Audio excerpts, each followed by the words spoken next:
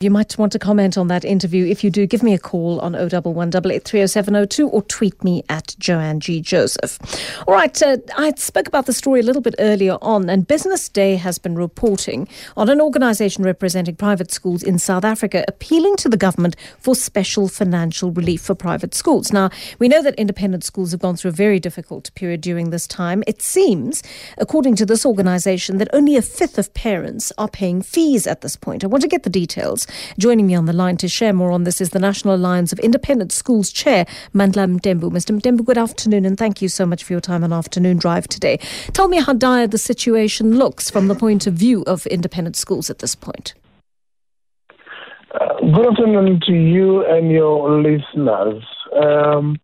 Yes, indeed, the situation with independent schools in the country right now is quite dire, with a number of them having to cut salaries of teachers or to retrench teachers for that matter, because many parents are unable to pay, parents have lost jobs, and parents, many are no longer having the same income as they had before. There are a number of factors that have come in. And so schools, they rely on school fees being paid by parents for them to be able to run their activities.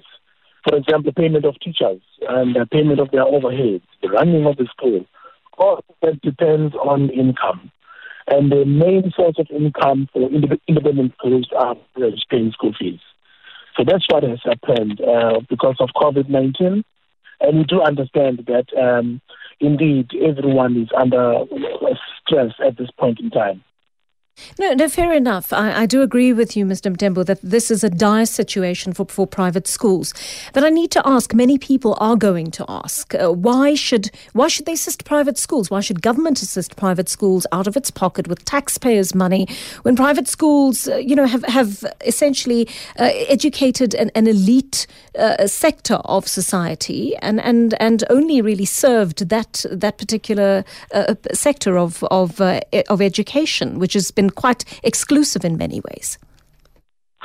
I'm afraid I'm going to have to correct your perception, and your narrative is really very erroneous in the sense that the majority of independent schools are not elite.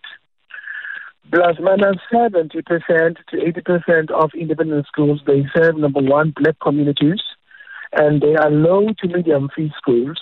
And they were created in communities where there was a gap in the education provisioning in those communities, where entities and individuals came together to decide to establish those schools.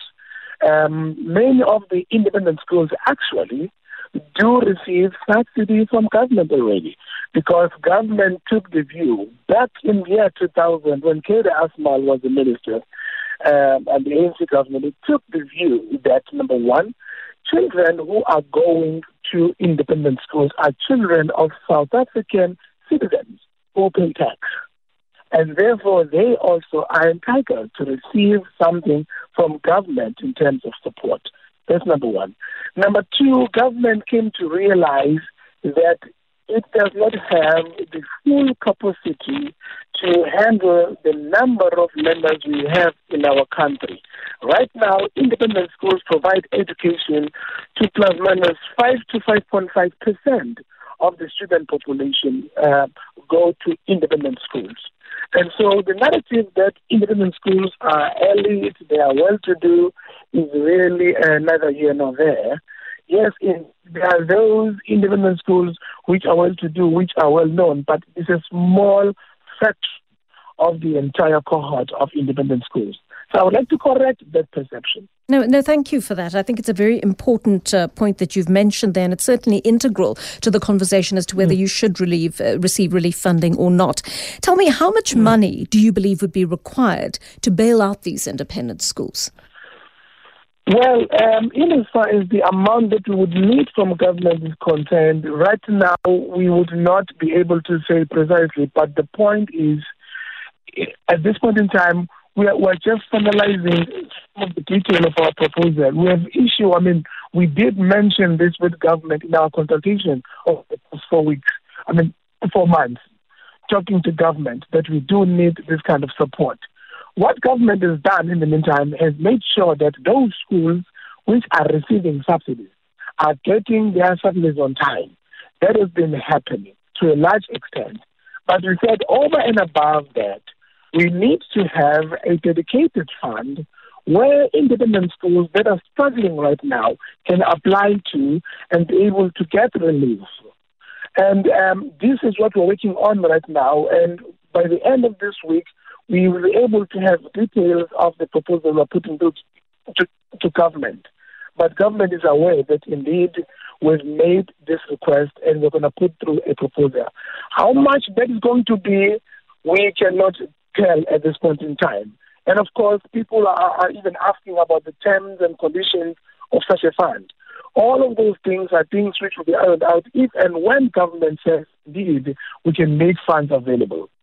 So right now, some of the questions I may not be able to answer you precisely, except to say that indeed we are busy right now putting together everything that we need to put in place for us to be able to say, government, this is what we are talking about. Thank you so much for speaking to me this afternoon. Mandla Mthembu, National Alliance of Independent Schools Chair.